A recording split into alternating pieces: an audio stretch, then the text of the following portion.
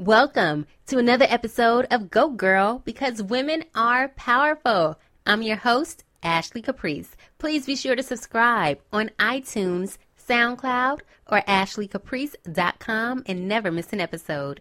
This is a podcast where we focus on affirmations, motivation, girl power, and girl talk. Today's topic, red flags of an abusive relationship and how to escape safely. We'll get into it after this.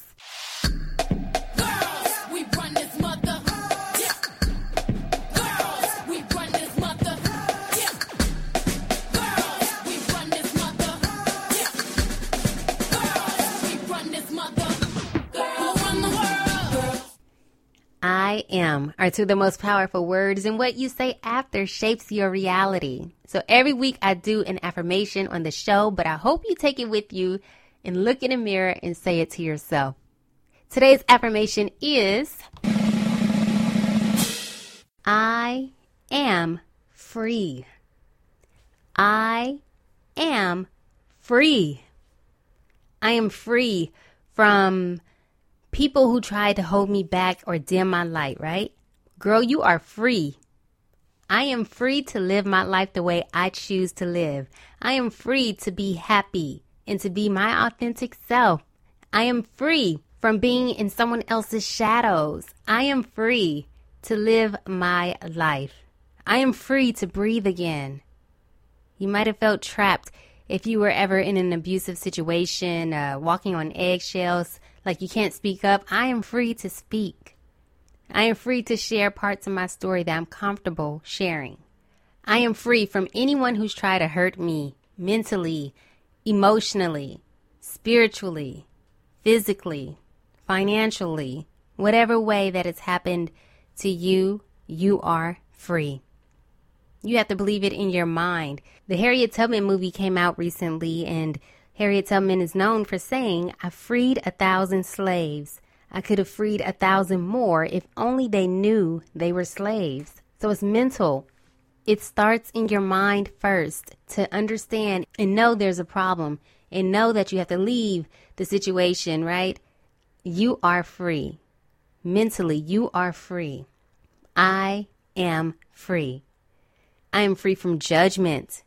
I know there was someone very close to me at one point when I was going back in this relationship. The person said to me, no, Ashley, you can't, you're not weak. And that hurt me. That stung. Like, dang, this person sees me as weak now, knowing that I'm a strong person. And I'm just caught up in a bad situation where I'm losing myself a little bit. Well, now I am free. I am not weak. I am strong. I am free from judgment and criticism. I am free from people criticizing me, right?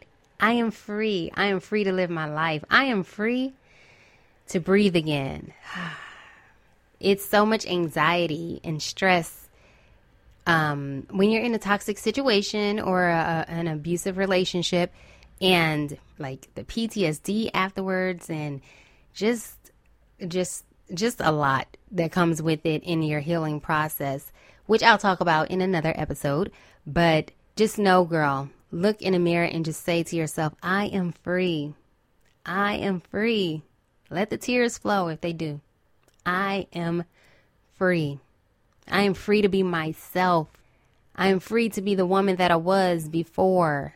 And I'm speaking from this experience from a relationship, but sometimes it could be toxic family members, toxic friendships, and you've learned to set your boundaries. You've learned to distance yourself and to create a safe space for you. I am free. You are free. My mind is free. My heart is free. I am free to love again. I am free to love again. I am free to love myself wholly and completely.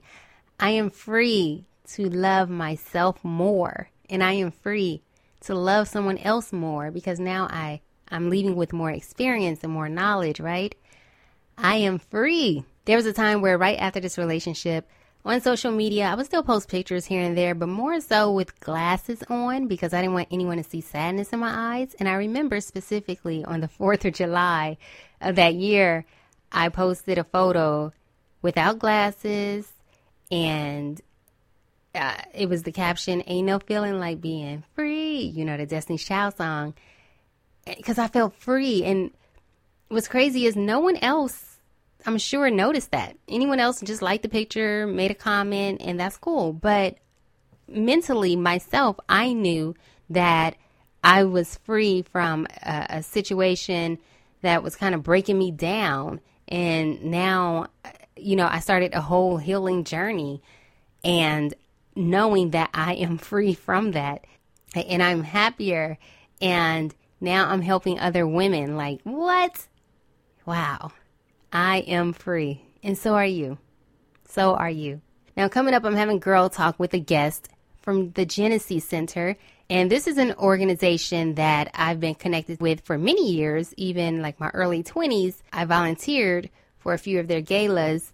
Holly Berry was hosting because she's been a victim of domestic violence. I also worked for a radio station where I was the producer of the community show, and I brought this organization on to discuss everything that they offer. So we'll get into Girl Talk with Dr. Angela Parker from the Genesis Center next. I'm so excited to have Dr. Angela Parker on the line. She is the Director of Training and Programs at the Genesis Center, which is a domestic violence intervention and prevention program. Dr. Angela Parker, welcome to the show. Thank you so much for having me. I am so excited to be on this platform to talk about an issue that I feel is just so important. It's definitely important, and I feel like it's more common than we think. Some people might be in abusive relationships or have dealt with these domestic violence relationships before and not knowing that they were in one because it wasn't physical. A lot of times people think if someone hits you, that's the only form of abuse, but please let people know the other forms of abuse or red flags to watch out for. Exactly. You hit the nail right on the proverbial head because people think of domestic violence sometimes as a certain way. And a lot of times, too, even if it is physical, people have normalized the behavior so much that they no longer recognize it as abuse. And so, you know, of course, you have physical, which, you know, is the one I think everybody recognizes. But you also have emotional abuse, which is huge. Right. You know, when I was younger, there was a saying, you know, sticks and stones may break my bones, but words will never hurt me. But that is completely not true. Words can break you down. Words can cut deep. Words can change how you view yourself.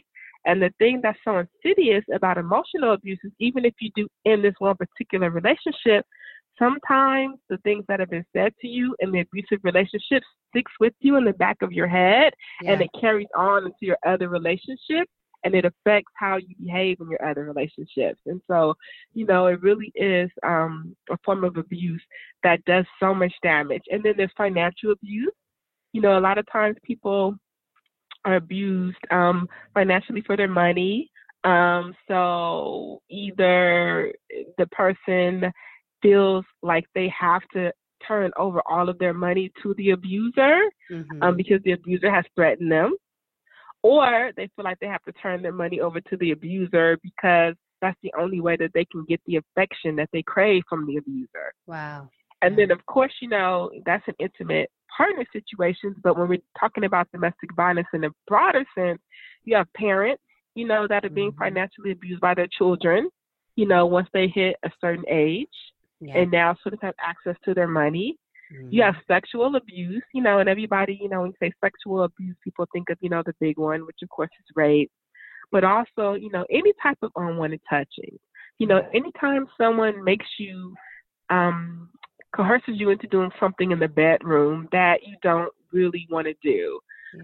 There's this thing called condom coercion where, you know, sometimes men will refuse to wear a condom, even if the woman wants them to, which opens up their partner, and I wouldn't say woman, but partner.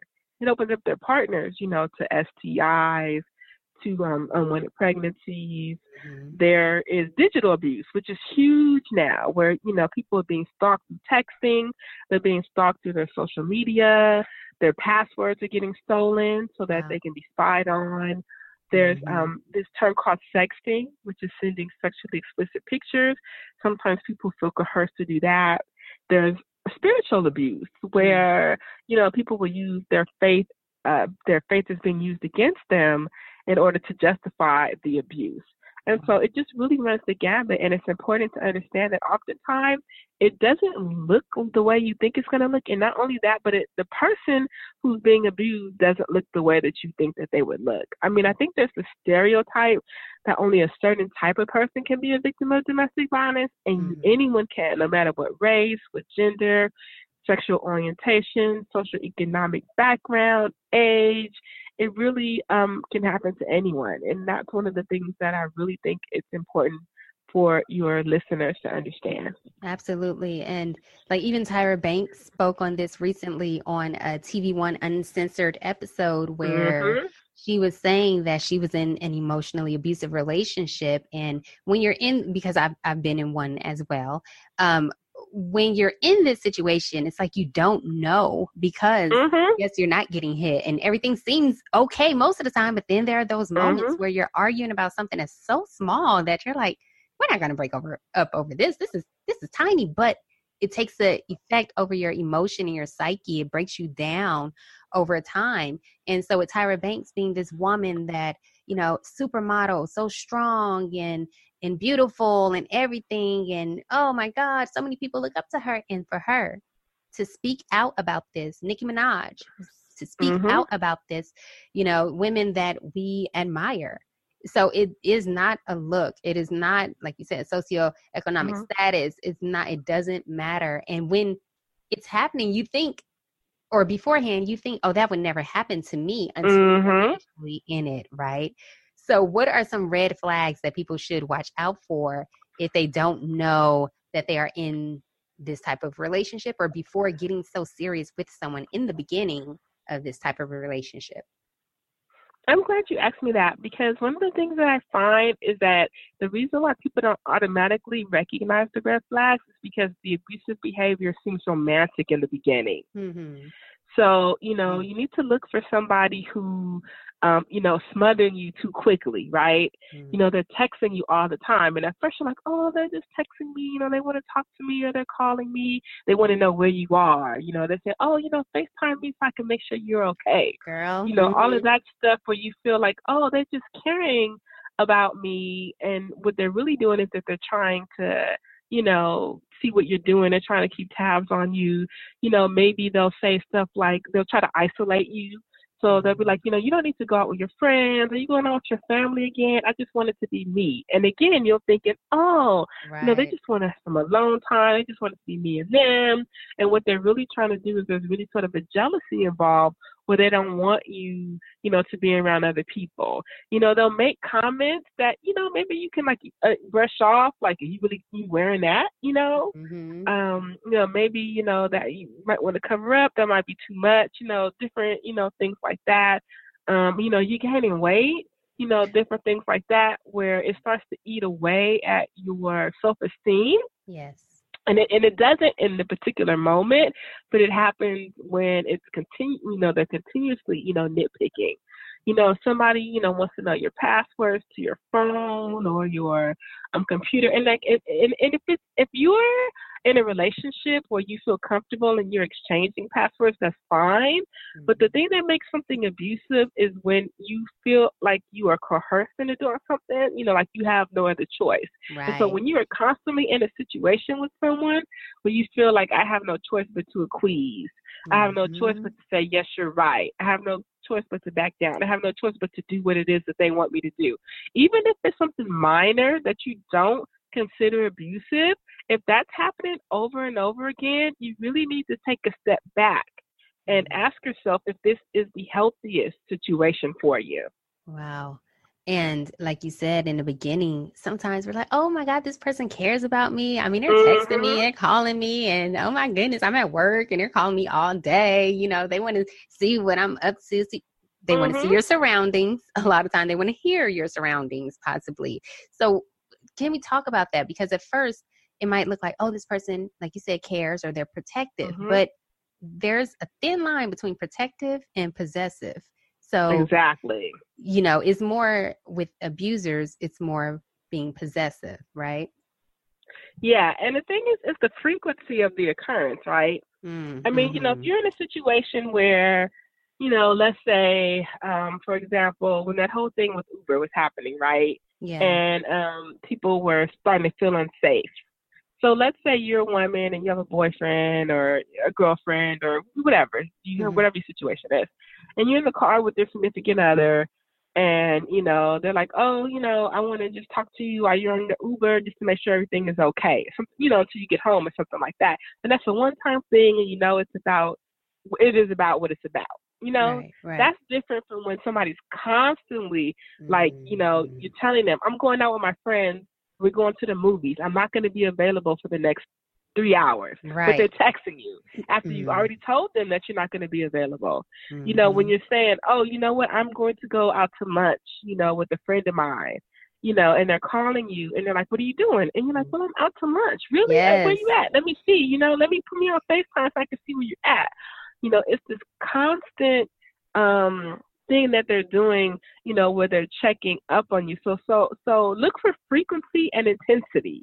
If they're doing it a lot, if they start to make you feel like if you don't pick up the phone, if you don't answer the text, if you don't put them on FaceTime to see, where you are, that you feel like you're in trouble. Something again, you feel like you're in trouble, and again, something that is not the healthiest situation to be in, because you as a person, you have a right not to pick up the phone. You have a right not to answer, that text, within reasons, particularly when you already told the person, what it is that you're doing.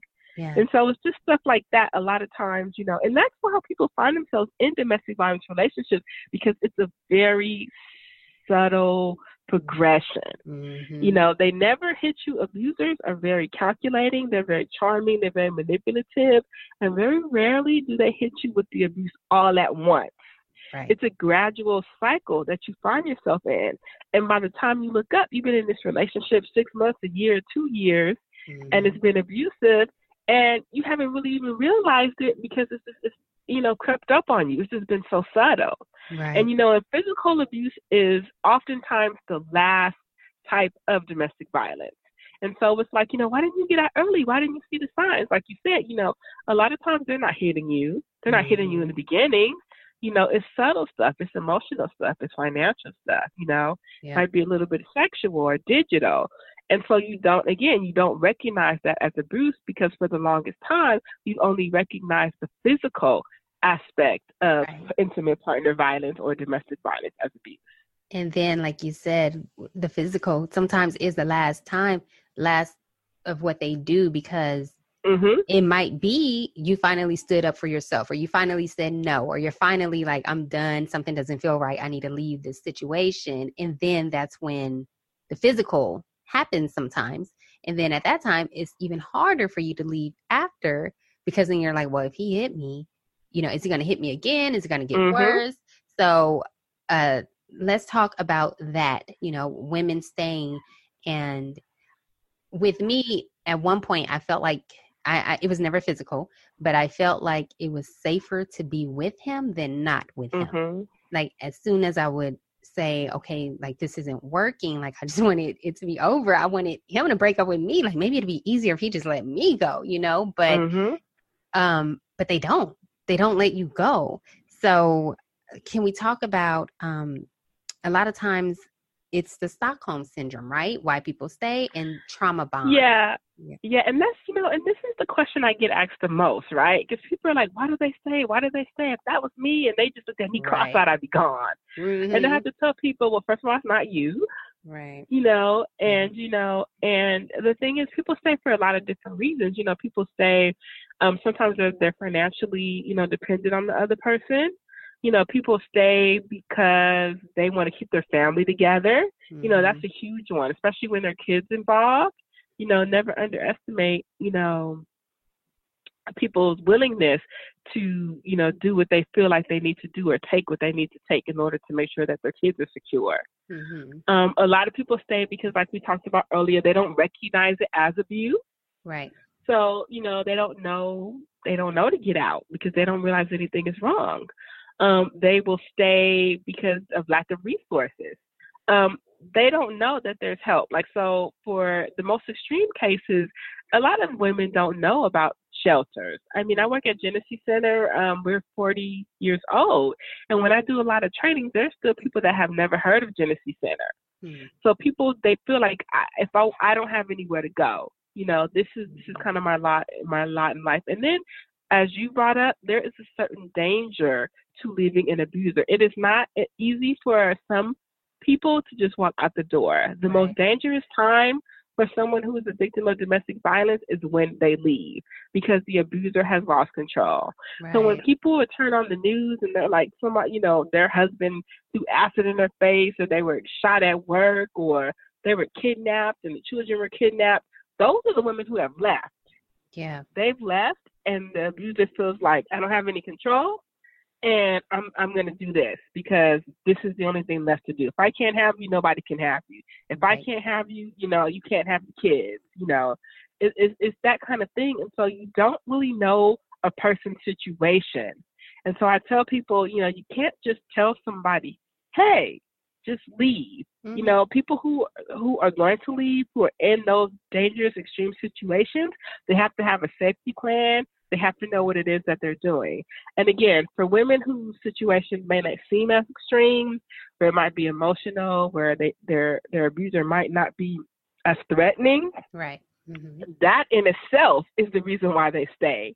Yeah. Because it just doesn't seem that bad until it seems that bad. Yep. It was all good until it wasn't, you know. So you just never know, because let's talk about trauma bonds. Is that when so trauma bond and the cycle of abuse, is that similar or no?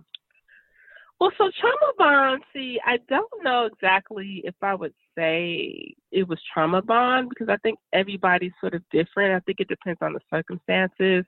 I think, you know, when you have a situation where you have, you know, maybe a young woman who has a history of abuse, maybe in her family, and then she becomes involved with this man, and she sort of sees this man as sort of her savior, you know, and he sort of rescued her. I think, you know, maybe there's some more of a trauma bond, but I think, you know, when we're talking about women who are older who get involved in these situations, I don't feel it's as much as trauma bond as much as it's them getting caught, like you said, in this cycle, right? Where things were really, once upon a time, things were really, really, really, really good. Because if it wasn't good, you wouldn't have stayed as long as you did, or you wouldn't have gotten involved.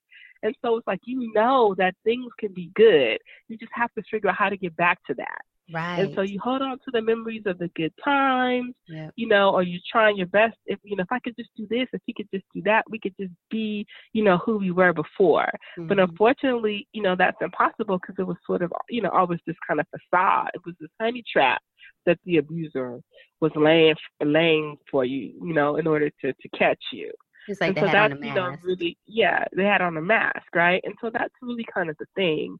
So I think, you know, I'm always really leery to try to just sort of, you know, say, oh, it's Stockholm Syndrome, or it's trauma bond, or it's this or that, because I feel like every person who ends up being in an intimate partner violence relationship, the reasons that got them there are different. And the reasons that keep them there are different.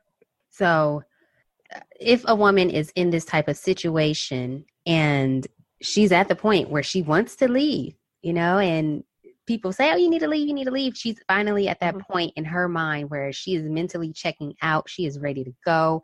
Now she's trying to figure out a plan. What is the safety plan for victims trying to leave or escape an abusive relationship?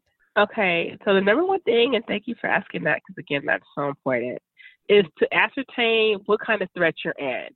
So if you are in a relationship with somebody who he's just, forgive my language, he's just a complete asshole.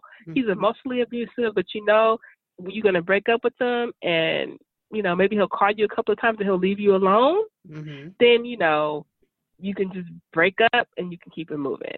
But if you're involved with someone who has shown you violent tendencies, who really makes you afraid, the first thing that you do is don't say, I'm leaving you. because that's going to make them snap, okay? You know in your head that you're leaving, so you have to get prepared to go. You have to have a safety plan. First of all, you have to know where you're going to go, right? Yes. Am I going to go into a shelter? Are there friends and family that I can stay with, maybe where he can't find me, he or she can't find me, or they're going to leave me alone? Am I, do I need to change some of my habits? Maybe, he knows where I go every Saturday. Do I need to stop doing that? If there are kids involved, do I need to change where the kids go to school so that he just doesn't show up at the school and like, hey, you remember me? I'm here to pick up Sally and Rick, Right. And then, your kids are gone. Do you have money saved up if you're, financially dependent on this person? Do you have some money where you can be on your own? Do you need a restraining order? I always tell people that restraining orders are not bulletproof vests. However, it's better than nothing. And when you get a restraining order filed, that person is not allowed to be within a certain amount of, feet where you are. And you can call the police and you can have them arrested, and you keep the restraining order on you on all time. So it gives you, just a little bit of protection. And so these are some of the things that I always advocate, for women, who are ready to leave, to put their safety first, and to, and to put these plans into motion so that when they do leave, that the person cannot find them, and that they're able to sort of separate themselves from them.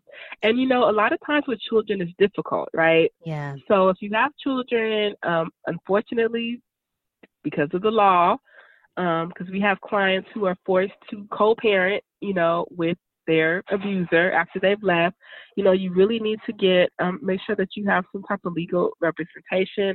A lot of DV organizations, I know particularly Genesee Center is one of them, will help you with custody issues, will arrange a safe meeting place where the abuser can pick up the kid. Usually it'll be at a police station where, you don't have to be there, or it could be done through a relative. And that way, again, they have their legal rights to see the kid, but you're not, being put in danger by having to be around the abuser. And so really reaching out, looking into all the resources that are there for domestic violence survivors is really, I can't recommend that enough when you're ready to leave, because, a lot of times you just cannot do it alone. Yeah, you cannot do it alone. There's so many resources out there, and there's the National Domestic Violence Hotline that you can call, 1-800-799-SAFE, that you can call. So many resources. Genesee Center is right here in Los Angeles if you're in this area, and offers so many amazing things. What else can victims expect after leaving this type of relationship? Mentally, emotionally, sometimes they want to go back. What can some women, if they're listening and they want to leave or they just left, what can they expect? What's some type of normal behavior maybe? Everybody's journey is different. I think that they need to understand that it's natural to want to go back. If you've loved that person, if you've been with them for a while, but you have to fight that urge, because you have to do what's right for you. You can't change anybody. The situation is not going to get any better. It's going to get worse. People have to want to do the work themselves, and so you have to really say, what is best for me? What is best for my children? You have to understand that it's going to be rough for a while, particularly if you're coming into a shelter, because, that's a whole different type of, you're starting over from scratch with nothing. And that's a whole different type of journey that you're now going to be on. There may be some stigma attached to it. Some feelings of loss, and even if you don't come into a shelter and you're just sort of walking away from a relationship that maybe you thought would be forever, you're going to have some dark days, but, you just push through it. You reach out to the people that care for you. You reach out to organizations that can help you. And I promise you that there is light at the end of the tunnel. You will be victorious. You will survive this. And you will look back on that situation and you will be so thankful that you've gotten out of it. And you'll wonder, what took me so long? Yes. It's like the main regret would be, why did I, wait so long? But then again, don't beat yourself up about it. Just know that it happened and it's done. That was only whatever time of your life. You have so much of your life to live.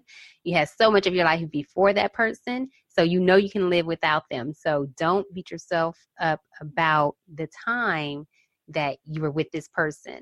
Should you block them everywhere? No contact? Yes. So that's the thing too. So I would say, again, block them everywhere. Block their phone, block their all social media, unfollow their friends or mutual friends because they can find you through them. Mm-hmm.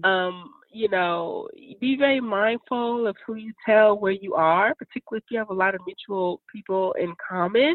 Yeah. And so that's important as well. And I always tell people, and I'm glad you said don't beat yourself up, because statistically it takes up to 7 times for a person to actually make the final break. They'll leave, they'll come back, they'll break up their makeup, and understand that this is something that, everyone who's in a domestic violence situation, intimate partner violence, has a hard time, walking away. If it was easy, then we wouldn't be having this conversation. Exactly. It's because it's so hard and because it's so complex and because it is something that is so difficult and brave to do. Right. It's brave. That it's not just easy as just, it just doesn't happen just like that. Yes, you're brave and courageous, ladies. If you're listening, you're trying to get out, you can do it. And then how to heal after abuse. Are there I'm all about self-love, any self-love tips that you will offer for anyone listening on how they can love themselves more after this situation? I recommend, and I know that this is a dirty word for some people, but therapy. A lot of times people are like, I don't need that. I can heal myself. When you've been through domestic violence situation, you are suffering trauma that you don't even begin to understand. Mm-hmm. You're having post-traumatic stress disorder that you don't even realize that you have, that you really need to work through with a professional. And a lot of times, too, you need to really unpack why did you get involved in this relationship? Why did you stay for so long? And that's something that, you can do with a therapist. And so, taking care of yourself is great, making sure that you have boundaries with people, because sometimes when you're in a domestic violence situation, you've never had boundaries with your partner. Yeah. Learning that it's okay to say no and to mean it. But I cannot stress the importance of your mental health, the importance of seeking counseling to help you get through, this stage, because again, you can have good days, you can have bad days, and really to have the support of a therapist, I really think can make a lot of difference in helping people heal. Because, I can't speak for everyone, but the majority of the clients that come to Genesee Center, this domestic violence situation is just one incident in possibly a lifetime of trauma or other traumas. They might have been abused as children. They might have come through the foster care system. They might have been sex trafficked. This might be their 4th or 5th domestic violence relationship. Wow. There's a lot of trauma that they might have been, sexually abused. I mean, there's a lot of trauma that they're healing from that this domestic violence kind of brings up. And so therapy is really the best way to heal, a lot of the open wounds that have kind of gotten you to this place.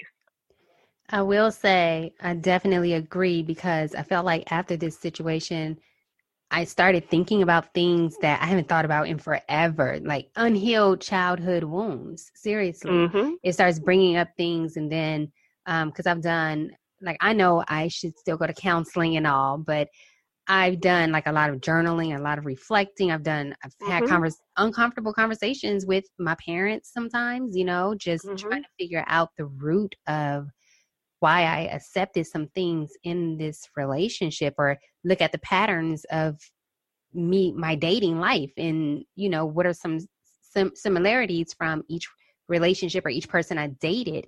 And it's definitely true. It's more than, definitely, it seems like a lot of times more than just that one relationship. It's just digging up a lot of things from your past. So you really got to get real with yourself, get real with your therapist, your counselor, whoever you talk to about it, and unpack all of it. I'm so happy that mental wellness and self-love is, everyone's speaking about it right now, because it's so important. I'm glad that it is. Your Genesee Center is offering great resources for people getting out of these situations. It is so, so important. And journaling is a really great way because, sometimes, it's a way for you to be alone with your thoughts. It's a way for you to be honest with yourself, to say things that maybe you're too embarrassed to say with other people. So let's say maybe you haven't gotten to the point where you are comfortable seeing a therapist. I think journaling is really a really great first step into really opening up, into healing, and to unpacking that stuff. So I'm really glad that you mentioned that. Thank you. Thank you. Thank you, Dr. Angela Parker. Are there any last words that you would want to share, anything that I didn't cover when it comes to domestic violence? Yeah, so one last thing. Oftentimes, if you know someone who's a victim of domestic violence, you'll become frustrated because, you're like, why don't you just leave? Why don't they just leave, And then you get to the point where you're like, well, if they like it, I love it. And you just kind of want to wash your hands. And I want to tell people not to do that. If you know someone who is a victim of domestic violence and you want to help them, and that's completely understandable, and it's stressful to you, but understand that this person is in a situation that they, for whatever reason, literally they just can't walk out the door. So I always tell people, back off if you have to, but don't completely shut that person off, because when they're ready to leave, they need to know that you are there for them without judgment, that they can come to you, that you can help them. And so that's just the one thing that I can say, to really come to this situation without judgment, without saying, if that was me, this is what I would do, even if you don't understand it, to just come from a place of empathy and compassion and love, because that's what they need the most. That is so important that you said that, because afterwards you do need that support system. You do need the friends and family, and you do not need them to tell you something like, I told you so, or, I was trying to tell you that months ago, and it's like, okay, but I don't need that right now. I need you to be here for me right now. So it's so important that you said that, because some people, like, if they've never been in the situation, or even if they have, they might still unhealed from things. They don't know what to say to help you. So they just, sometimes they wash their hands clean. Like, all right, well, you're accepting it. So I'm just going to let you accept it and let you deserve whatever's going to happen. It's like, no. Exactly. Yeah. Be a friend, be a family member, tell different resources. I know towards the end, one friend, she said, hey, someone told me, because she was going through her own situation, and she's like, someone told me to look up the word narcissist. And I did. And it seemed like it was like my life, the whole cycle and everything. So I was like, oh, okay. So then it started putting things into perspective, like, oh, this is a cycle. This is going to continue happening. Things are going to get good again. Then things are going to get crazy, and it's so hot and cold. It's so hot and cold. So definitely watch the signs, educate yourself, read books, check out the resources, watch YouTube. There's so many YouTube videos now with YouTube experts, I don't know, telling you about it. So many groups on Facebook, Instagram, all of that right now with all of the different signs of abuse.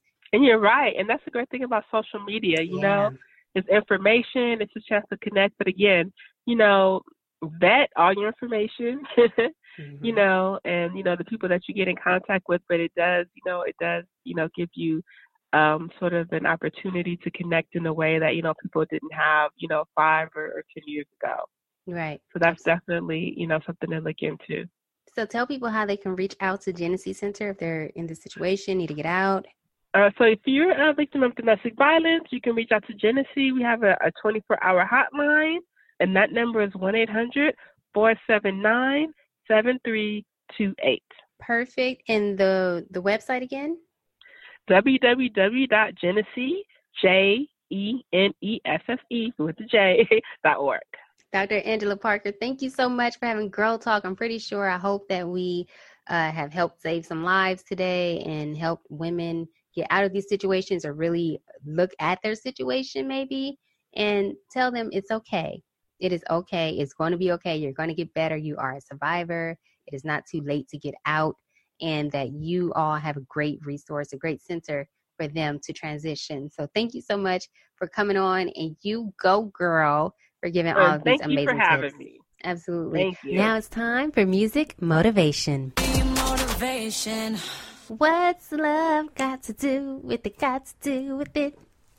What's love but a secondhand emotion. What's love got to do with it, got to do with it? Who needs a heart when a heart can be broken? Of course, that was Tina Turner with her 1984 hit, What's Love Got to Do with It? Now, let me tell you, there are so many songs about leaving a relationship with someone lying and cheating and, you know, being disrespectful. I was going through my playlist. Okay, I was thinking for music motivation. I mean, there could be Destiny's Child, Free. There could be any song by Keisha Cole, Mary J. Blige. I mean, we got our girl Lauryn Hill, Shaka Khan, Jill Scott. I was getting deep into the crates, okay? Then my mom called. She was just calling to chit chat, and I was telling her, yeah, I'm doing my music motivation for my podcast. And she's like, oh, what's love got to do with it? I was like, oh my God, Mom, like, yeah, that's a good one. So that's what it is for today. What's love got to do with it? And what's funny is there was one time where I had an argument with the ex, and the movie that came on was What's Love Got to Do with It? And I was thinking to myself, like, yo, what's love got to do with this? Like, why can't you just leave? Why can't I just leave? Because really, that is one of the factors, because usually you're in love, right? You love the person. If you've seen the movie, What's Love Got to Do with It, know all about Tina Turner's story, that she was in a very abusive relationship with Ike Turner, and she finally just stood up for herself one day, and she got out of it. And now she has this song, What's Love Got to Do with It? It sometimes blinds you. Eve, love is blind. It'll take over your mind, right? And when you leave the relationship, it's like you have your blinders off to see things so clearly. And like, dang, why did I put up with this or that? Because you were in love. And so Tina Turner saying, what's love got to do with it? Sometimes that is not enough. Sometimes we got to be smarter. We got to be stronger. We got to know this is not healthy. This will lead to a road of destruction. I need to get out of this. And what does love have to do with it if I'm in this relationship and I'm not even loving myself wholly and completely while in this relationship? I am losing myself in this relationship. I don't feel like the person I was before I got in this relationship. I feel weaker instead of stronger while in this relationship. I have more anxiety and stress instead of peace while in this relationship. Right? So what does love have to do with it? And a lot of people, quite frankly, are saying, I love you, and don't really know what it means. I love you, but lack loyalty, lack compassion, lack understanding, lack integrity. You know, I love you, but they are not kind. They are not patient. They are not showing you the real love that you really want. But what's love got to do with it? You still stick around. You still hope for better days. You still hope and pray that that person will change, or that they will get back to who they were during those first 3 months. Because that's what even Steve Harvey, come on. He has a whole book about the 90-day rule and stuff, because people show you, a representative a lot of times. And that's why I feel like a relationship really ain't that serious until maybe after 6 months. Because they probably, have their mask off a little, or you've probably seen them have a bad day, and you see how they're doing on a bad day. Like, are they going to go into a rage, or are they just not having a bad day, don't want to be bothered? How do they deal with adversity? You can kind of see that maybe 3 to 6 months, something, they don't have the representative as much. So that's why he even says, wait till after the 90 days.